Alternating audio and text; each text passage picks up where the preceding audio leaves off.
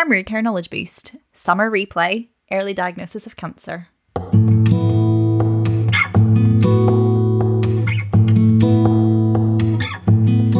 Hello and welcome back to Primary Care Knowledge Boost.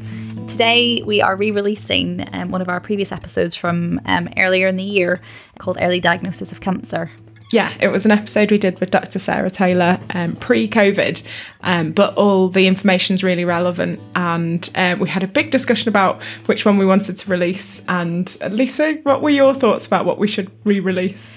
So my discussion with Sarah was that I had taken a step back to look at all the episodes that we'd released, and I'd zeroed in on one of the palliative episodes that we've done and one of the cancer episodes, because I thought if we were going to re-release one and we had an influence on the practice of healthcare professionals out there who are listening, then if we managed to make someone die better, then that would be really important. Yeah. Or if we managed to pick up an extra diagnosis of cancer early that meant that someone could be treated and didn't have reduced mortality, then that would also be really important. Yeah, and I was talking about those episodes and how they've influenced my practice a year down the line, and how much of a difference I feel like both of those things have made to families and patients' lives. Yeah. And not long after we released this episode, I picked up quite an early lung cancer that I don't think I would have if it weren't for this episode. So I thought, if you scale that up, that's amazing. Exactly. So that's how we came down to this one. Yeah. And the reason that we're doing a summer replay is that we've got lots of things going on in the background, and we've got a lot of recordings that are happening at the minute that mean that there's lots of lovely episodes coming up. But it's just meant that we thought that this was a good time to release one of our old ones while we're sorting all the rest of that stuff out. Yeah. So Sarah can tell you about some of the exciting stuff that's coming. I can, it's true. So we've just recorded an episode with Dr. Rachel Hilton on eczema, which was fabulous, and we're trying to cut it down, but it's impossible because it's too good.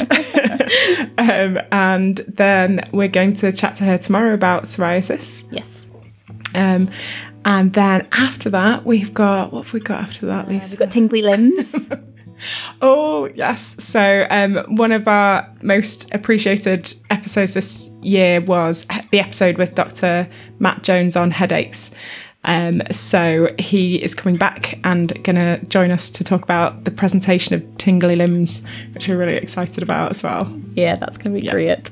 And then we've also got one lined up to chat to the pharmacists about some of the additional roles. Yeah. And we're speaking to Rachel Morris from You're Not a Frog.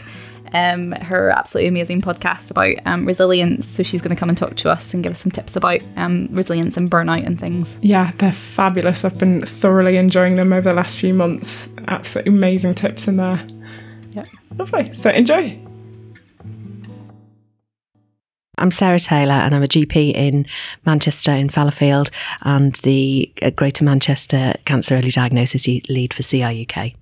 What does the role involve? Well, I've got a variety of roles. So I work for the CCG as their cancer lead, but most of my work is done via Greater Manchester as their early cancer diagnosis lead. So I link in with anything that they're trying to do on a strategic level across GM to improve the quality of early diagnosis and to tie in with the long-term plan.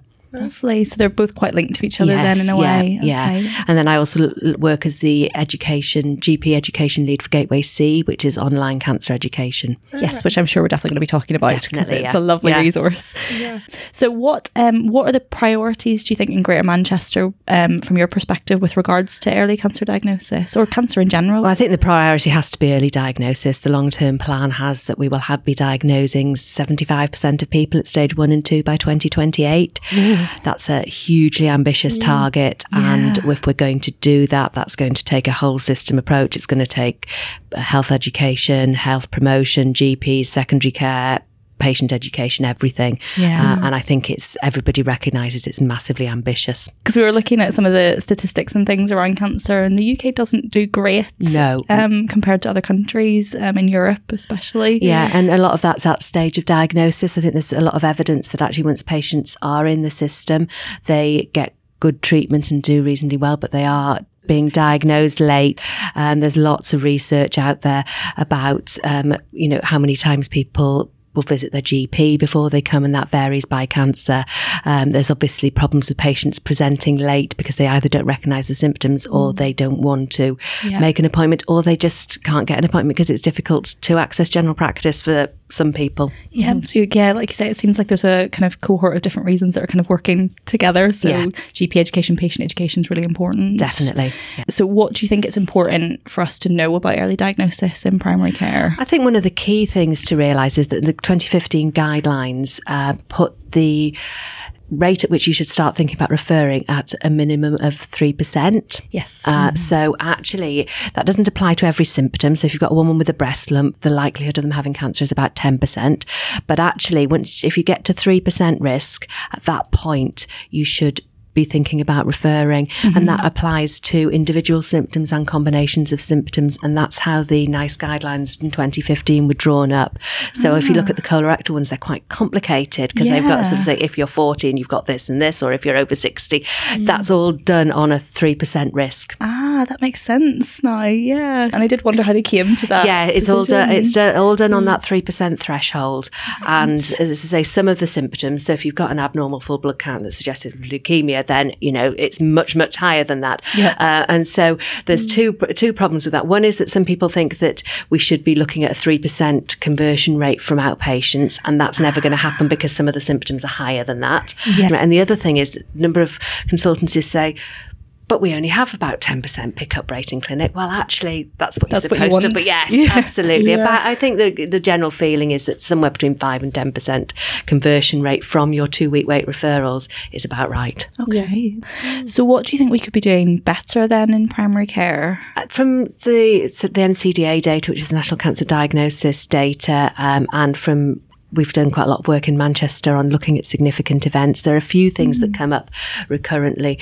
One is groups of patients who don't come very often, and recognising symptoms and asking them about things. So young patients tend to come far more frequently before they're actually diagnosed because you don't think about it. Yes. Right. Yeah. And elderly patients who have multiple comorbidities, it's very easy to assume that their symptoms are due to their comorbidity.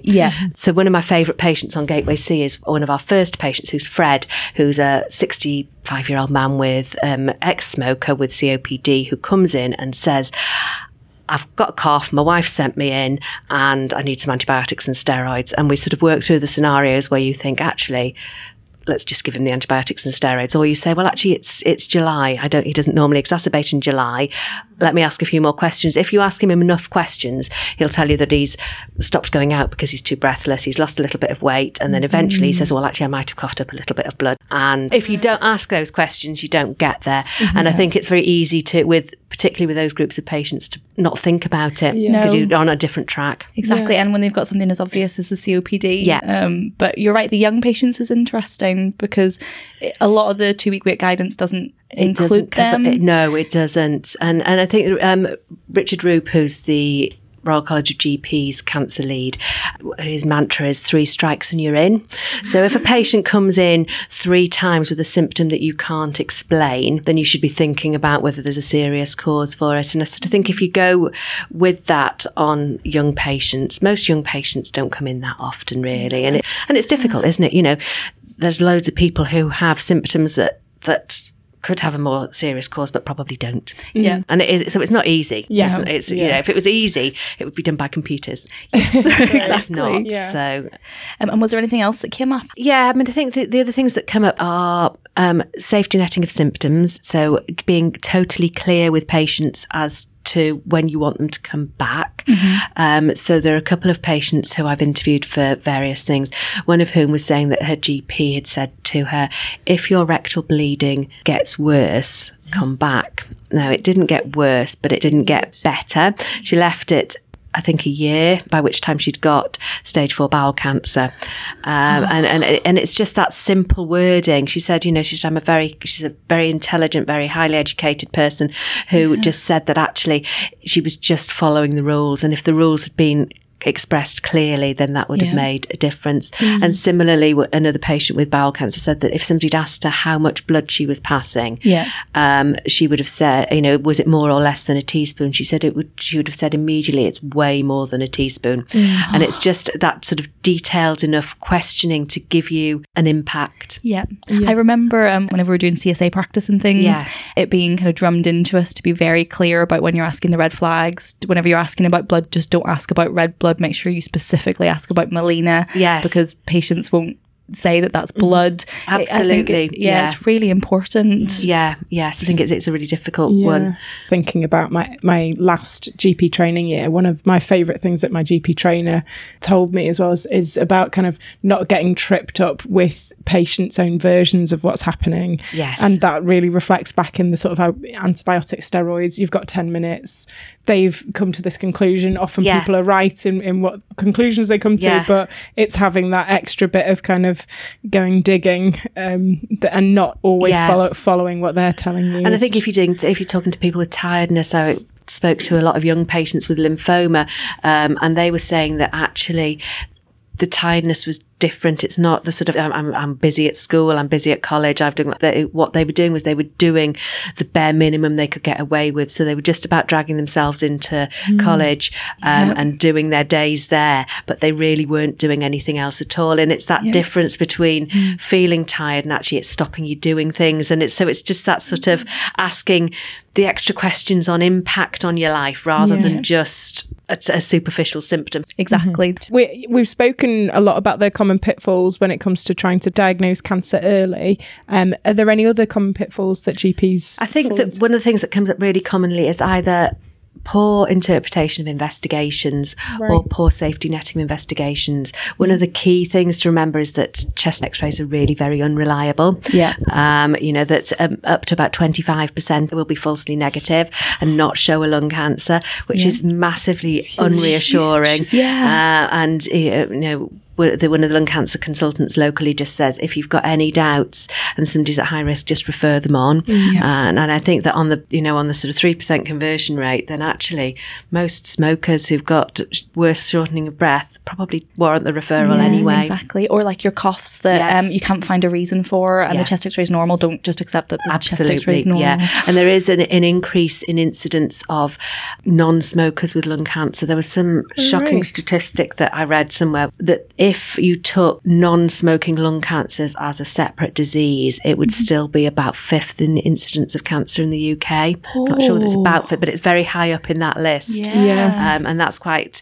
worrying because actually I think we all have this idea that it's smokers. Because you're right. I'm often reassured if somebody's a non-smoker. Especially with a normal chest x-ray, non-smoker. And I think if the symptoms still warrant it, then we should be thinking about referring. And the other thing with investigations is looking at significant events. A lot of them come from GPs asking a patient to have an investigation done and either the patient not going and having it done and nobody really realising, or the patient having it done being slightly abnormal, a request for the patient to come in and them not coming back in. That worries me a lot actually, and I don't know how we can fix that. There is, on EMIS, and I think it's coming onto the other systems as well, there's a safety netting toolkit and you can use that to enter how long you want to give the patient to come back with the results, and then once you've got the results, if you want to see them afterwards. And you can get the staff to run searches on it. GPs can input the data. You can use it for things like following up PSAs as well. And so it's a searchable activity that you can then follow up. I think that with the primary care network specification on early cancer diagnosis, that's going to be quite a useful tool. So I think most practices are now quite good at making sure that patients who've been referred on a suspected cancer referral actually get the appointment and go. But it's the investigations. And when we start to use symptomatic fit, then that's going to be instead of referring a patient, and we probably need to be much more rigorous, make sure they're doing that it. They actually have it done. Interesting. When you say symptomatic fit, what do you mean? Fit is the replacement for the fecal occult bloods. Okay. So so it's the fecoimmunochemical testing. It's much more accurate than the FOBs. It's been introduced for the screening test. Right. So actually across England, it was in Scotland before, and I don't know what's happening in Wales, if I'm honest. And that's quite a high level of about 120 of blood in the feces. For For symptomatic FIT, you're looking at a much lower level. It's about 10 that we're using. So it basically, if you've got a patient who has symptoms of bowel cancer that it's sort of, so they say low risk but not no risk, that you're concerned about and you want to do an investigation. So the young patient, altered bowel habit, no bleeding, maybe and nothing much else, you can do a FIT test, and it's a very accurate indicator. It's lovely. Yeah, good. The other question I just had was about the FIT. Is that in process at the moment? It is. And again, it's a little bit variable across the country as to where it's available. Yeah. But every CCG is now trying to get access to it. And I think by the end of this calendar year, everybody should have access to it. Brilliant. Because it's all of the cancer systems are failing their targets at the moment. Right. Part of the problem is, increasing numbers of referrals, which is good because if we're going to reach targets, we have to. But systems struggling to cope, and actually FIT will decrease some of the colorectal referrals. Brilliant. Because you were talking there about some of the different things. We found an article on the BJGP. Yes. That has some really nice bits about the people that you miss and who you should be thinking about. And it talked about kind of people who have recurrent infections and that should flag up, like your recurrent chest infections or urine infections, things like that, to think about it. And I wrote down the other ones. What else did we have? Oh, and you mentioned earlier the infrequent attenders, because they don't come often. So when they come, it's probably quite a significant symptom. Yeah, and that's where you go for, you 3 strikes and you're in, sort of. Yeah. Exactly. Lovely phrase. It is, isn't it? Yeah.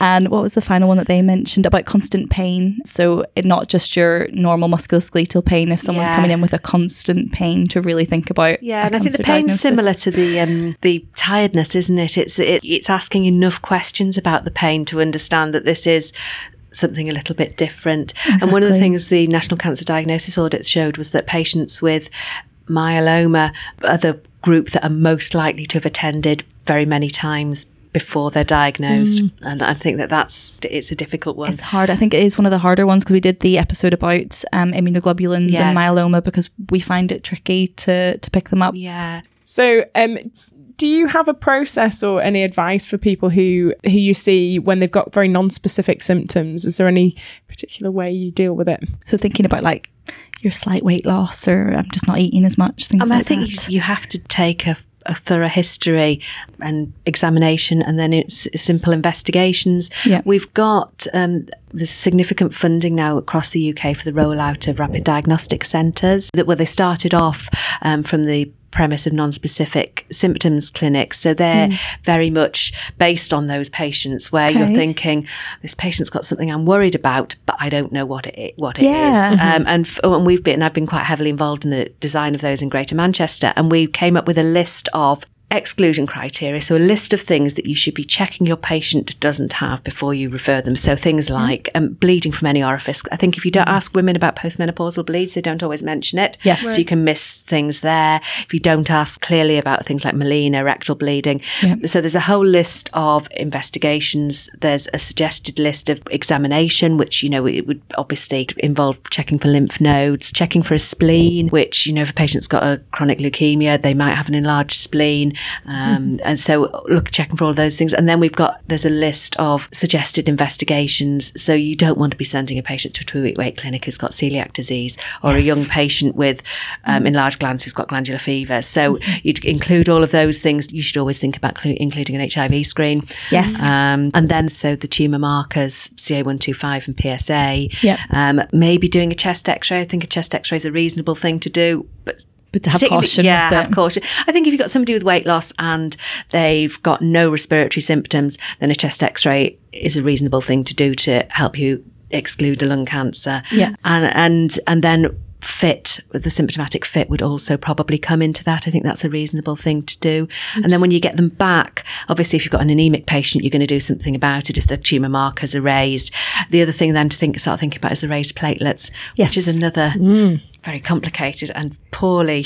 And I did look up the figures for that, which I just need to. Thrombocytosis is a risk marker of cancer with 11.6% in males and 6.2% in females of any raised platelets having a risk of cancer. Wow. So that's higher, much higher than your 3% risk. Much higher, yeah. And the work that Willie Hamilton's done, it says that any raised platelets are significant. Yeah. So anything above your upper limit of normal is significant.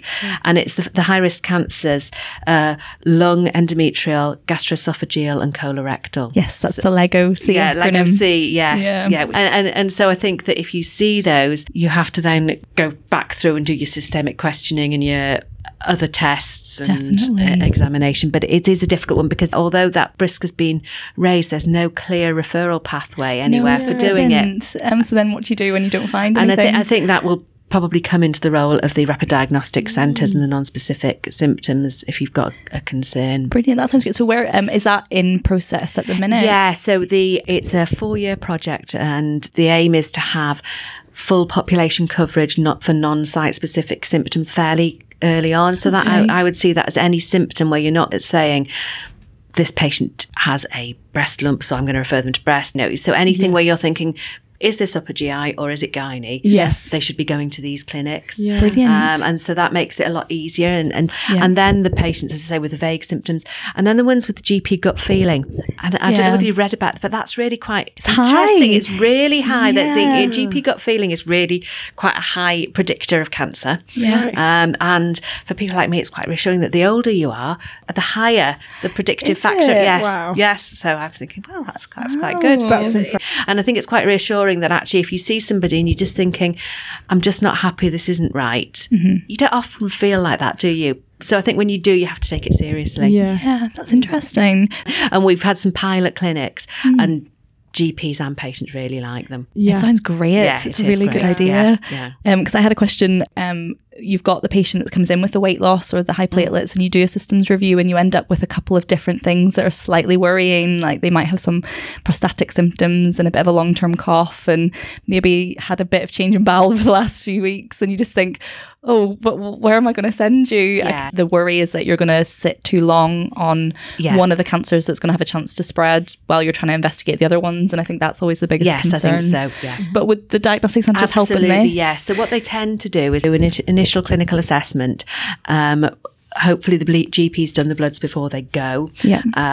Most of the patients will have a CT thorax abdo-pelvis. Yeah. So what they want to do is get to a yes-no diagnosis of cancer. Yeah. So if they feel then that the patient needs something else, they will have it. Brilliant. But on the whole, you want to get to a yes-no diagnosis very quickly. And Yeah. then most of the time patients can go back to the GP. That's lovely. That's a really nice idea. Yeah. Yeah. So apart from the rapid diagnostic centres, are there any other plans kind of coming in to try and kind of help with early diagnosis? I mean, the lung health checks, have been a few pilots a few years ago. There's a big one in Manchester which had very good results and showed that patients were picked up at stage 1 and 2. So the idea is that you invite the patients in a high risk group, so ever smokers, and the age range varies from pilot to pilot, but roughly between about 55 and 60 and then about 75, and you do a risk assessment. Yeah. The patients who are found to have a high risk then have a CT, and the CT has then picked up some early stage cancers, and the results of that have been very impressive. So there's more pilots going on at the moment. There's about 7 or 8 across the UK, and that will help, as will bowel cancer screening, which we're still doing really badly on. Yeah. I think different GPs have different views as to how much we should get involved, but I think there's no harm in us doing what we can do to promote it. I tend to send, now we're using the text system, I tend to, if I'm doing a repeat prescription and I notice that they haven't had the bowel cancer screening, I tend to send a text just saying, I notice you haven't had it, this is the number, and why don't you phone? Yeah. And they're probably more likely to if they're getting a direct message from their GP. Yeah, there is evidence that various things that using GP-headed note paper can increase the uptake. GPs reminding people about screening improves things. It's not the whole answer to getting us up to the right levels, but it's part of it. And I think some bits of it are quite easy to do. Yeah. The other thing that I'd noticed was the big push for patient education in terms of cancer symptoms. You see the billboards and the posters and things up now about blood in your pee and all that kind of stuff. There have been lots of different ones piloted, and they do increase attendances. The other thing that increases attendances is celebrities. There was a big increase in cervical screening when Jay Goody died of cervical cancer a good few years ago now. And these sorts of things do help. I think that there's a patient on Coronation Street that's had a little bit of a input as well. And I know from listening to different podcasts on things that they're careful about getting patient input into the stories to try and make them as realistic as possible. So I think celebrity publicity probably does work as quite much, well. if not more than the billboards, but you can't. Yeah, because it's more real then, isn't it? Yeah. You mentioned a few really interesting indicators, so the conversion rates for people with high platelets, and then also that GP gut feeling, which is interesting. Are there other less known types of indicators for cancer? I think that people will always say that decreased appetite is more important than weight loss. Okay. Weight loss being a little bit vague. Not really. Most of them are things I think that you would know about. I think that you tend to, most of them are things that we've been taught since we were at medical school as things to be concerned about. So weight loss, fatigue, decreased appetite would be the only thing that maybe we should be asking about separately. Yeah. Okay. Yeah, that's good. And even just going through the kind of like getting a better understanding of that fatigue, of that, those things as well. I think it's deeper questioning on vague symptoms rather than more symptoms. Newer symptoms. This was the only thing that really struck me when I've been doing some of the work on Gateway C is the significance of headache in brain tumour. And what they talk about, indicator of brain tumour, is headache plus. So you're talking about headache with something else neurological, rather than, a lot of patients with brain tumour will have a headache, but actually it's very rarely the presenting feature. And most patients with brain tumour will either have a fit or a stroke and will present via A&E. The ones that come back and forward to the GPs tend to have headache plus. People who have increased number of accidents, falls, or they trip over much, or car accidents, people because they've lost some of their peripheral vision or something like that. There was a woman I spoke to who said that she hadn't quite realised, but whenever she was walking over uneven ground, she had to hold onto her husband's arm. It was a very subtle sign, but it was just a change in her neurological functioning rather than a headache, and odd smells and rapid onset dementia. But actually, headache on its own is not something that we should worry too much about. There's a few patients that, when I was thinking about kind of trying to diagnose cancer early, some of the patients I worry about who've had bowel symptoms, and they might be kind of more older patients, and so change in bowel habit or some bleeding, something's happening. They've had it for a while, or it's intermittent. They've been previously investigated, so their colonoscopy wasn't that long ago, and you're kind of stuck as a GP in this slightly difficult situation of wondering, they've had some investigations, they weren't that long ago, maybe a year, 2 years ago. When then do we become less reassured and start re-referring? It's a really difficult question, but kind of... I suppose you have to... So what you want to get to is a fairly certain diagnosis of yes-no cancer, don't you? Yeah. I think that a colonoscopy a year ago would be very reassuring, as long as they managed to get a good view and you've got that on the report, that they didn't only get halfway round or something like that. So that's a bit of a problem. I suppose the ones that I start to worry about are those patients who maybe have a pancreatic cancer or something like that, something new which might give you altered bowel symptoms and something different from what they've looked for. So if they've not had a CT thorax abdo-pelvis, then I might even re-refer somebody like that, because actually there might be something else. So I think that is one of the things we talked about a little bit ago, was over-reliance on the wrong investigation. So an ultrasound abdomen is not very good at looking for bowel cancer. No. But I think that there is an over-reliance on something being negative. Right. Yeah, agree. But it does feel like it is a difficult balance to not under and over refer patients. It's impossible, isn't it? It is really difficult. And none of the guidelines cover those sorts of things. Yeah, it's tricky, isn't it? But how do you think we can improve the quality of our referrals? I think there's quite a variety of referrals that can come through to cancer from primary care. But actually, a lot of the guidance coming through now in terms of the early diagnosis is that we really should be doing some stuff before they get to that appointment. Absolutely. So that there's no delay when they get there. They can have a CT because we've done renal bloods, things like that, and that can all help the diagnosis come a little bit earlier. And even if it doesn't make a difference for outcomes, it's better for the patient to know as soon as possible. Absolutely, yeah. So we did a whole module on improving the quality of referrals, and I think that the things that are missing is that, first of all, that you've told the patient why they're coming, because there's nothing worse than a patient turning up in their lunch hour, rushing back off to pick up kids from school or get back to work, and then being told that on their own that they've got a cancer diagnosis. So I think we really do have to tell them.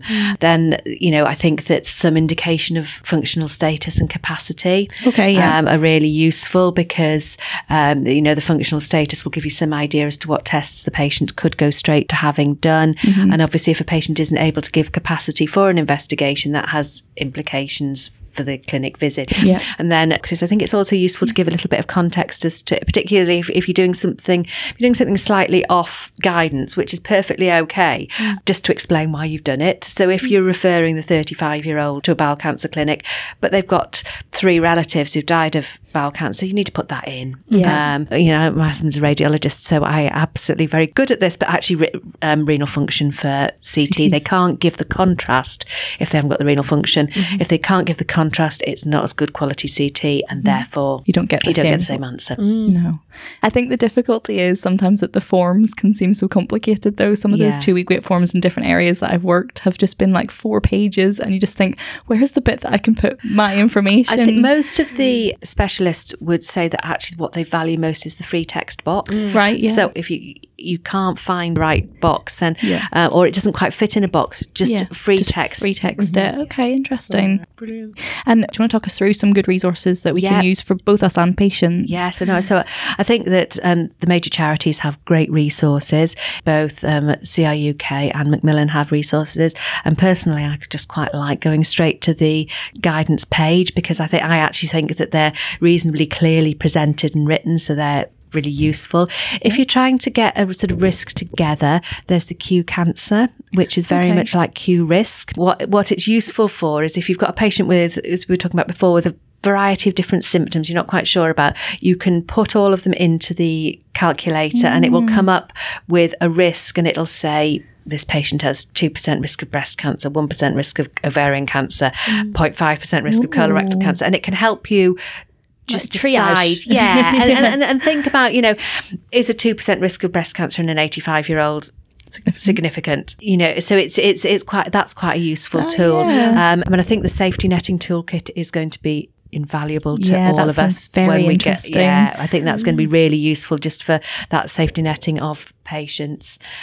Most areas have Cancer Research UK facilitators. They are funded by CRUK, and their role is in early diagnosis. So they'll come and they'll talk you through your data, which will compare you with other practices in your CCG. It'll compare your CCG with the area, with the country. You can see how you're doing on screening, whether it's going up and down, what your rate of early diagnosis is. They also will do safety netting classes with the whole practice, because obviously safety netting is a practice procedure rather than just a GP procedure. If it's going to be done properly, you need everybody to know. You need the admin staff totally bought into it. So they'll come and do that. So most CCGs in the country do have a CRUK facilitator. The Gateway C would definitely be something that I would, partly because I've been involved in it, but it's a very different resource from this, and it's a much more detailed resource on cancer overall, but mostly cancer early diagnosis, done via simulated consultations, prescripted on patient stories, but the consultations are performed by actors. And then we've got specialist interviews. So what my role normally is to do the interviewing rather being interviewed. So I've been interviewing lots of specialists and asking them all those questions like you're doing, that you're thinking, I really want to know about that, but I can't find it anywhere. Or can you make this clearer? Or what things do you think GPs are missing? And it's free to every primary care professional in England. And it's lovely. We've had a look at it, and it's really easy to use, and it's really clear and lovely. It's a really brilliant resource. So we can, anybody who wants to register can do. Brilliant. And we'll put a link to it. We'll make sure everybody knows about it. Fabulous. Yeah, lovely. So is there anything that you kind of want to add, or anything that you want people to take away from our chat today? I suppose it's difficult, but I think that when you're seeing patients that you're not quite sure about, just ask that extra question, like how much are you bleeding, or how tired are you, because it is difficult, and it's not if it was easy, as I say, if it was easy, then algorithms would work it out for us, and it's not. Yeah, exactly. But no, you've given us a load of brilliant information today, so thank you so much for taking the time to talk to us. We really appreciate it. Thank you. I really enjoyed recording this episode. I really kind of found some of the information useful that Sarah went through. What did you take away, do you think? So I hadn't appreciated before she'd mentioned it about the wording of safety netting. I'd tried to do more specific safety netting and sort of knew that it was important, but that point that she mentioned about the patient with the kind of, if it gets worse, then come in. And actually that being really important, and also quantifying and kind of getting down into the nitty gritty of particular symptoms, so the fatigue symptom, and really grading that. Exactly, like what impact is it having? Just finding out that little bit more that tells you how significant is this, and is this a normal thing to be feeling? Yeah, I loved the 3 strikes and you're in for younger patients or patients with really non-specific symptoms. I know it can be really hard, but kind of that prompt to investigate. Yeah, exactly. Yeah. So it's not really saying that it's to wait for 3 attendances to refer, but more that if you've gotten to the 3rd consultation and you've not referred, or you've not found a really good reason why you feel like this is going on, that should be a flag to you. You should be thinking about referring. I think that was nice. Yeah, that was a common theme from cases where it was younger patients with missed opportunities. Yeah, that extra highlighting, and also that thing about the GP's sort of radar and that gut feeling. Yeah, was quite a good thing to trust. Yeah. And I was really interested in the rapid diagnostic centres. It feels like it has been a missing element. Like we said, we talked about those patients where you just don't know what to do with them, or they're so vague. It's perfect. They just literally fill that gap. So I'm going to be quite excited to see those coming through. Yeah. And when we mentioned about the non-smokers, and the fact that if you take those as a separate condition, it's still a really significant amount of people. So if you've been enjoying these episodes, thank you first of all, and you've got great taste. But also would be really grateful, not just, the surveys are brilliant, but sharing the fact that you like them with people, and it's really nice that the word's spreading, so just encouraging that's wonderful to hear. If you do like it, just tell a friend and kind of spread the news. As you know, we've got other ways that you can contact us. We've got Twitter, it's at PCKB Podcast, that's our handle. Tweet us, tell us what you're liking, what you're not liking. We love interacting with you all. And we've also got our email address, which is primarycarepodcasts@gmail.com, and you can contact us on there if you've got anything you want to tell us about. And as always, we've got our survey, so if you can fill that in, that'd be great. It only takes about a minute, and we'll put the link in the description as we usually do. Till next time on Primary Care Knowledge Boost. Hey guys, just a friendly reminder that these podcasts are for healthcare professional education and shouldn't be used for medical advice by the general public. They were recorded in Greater Manchester in 2020. Guidelines can vary by location as well as over time, so always check for up-to-date local and national guidelines before making treatment decisions.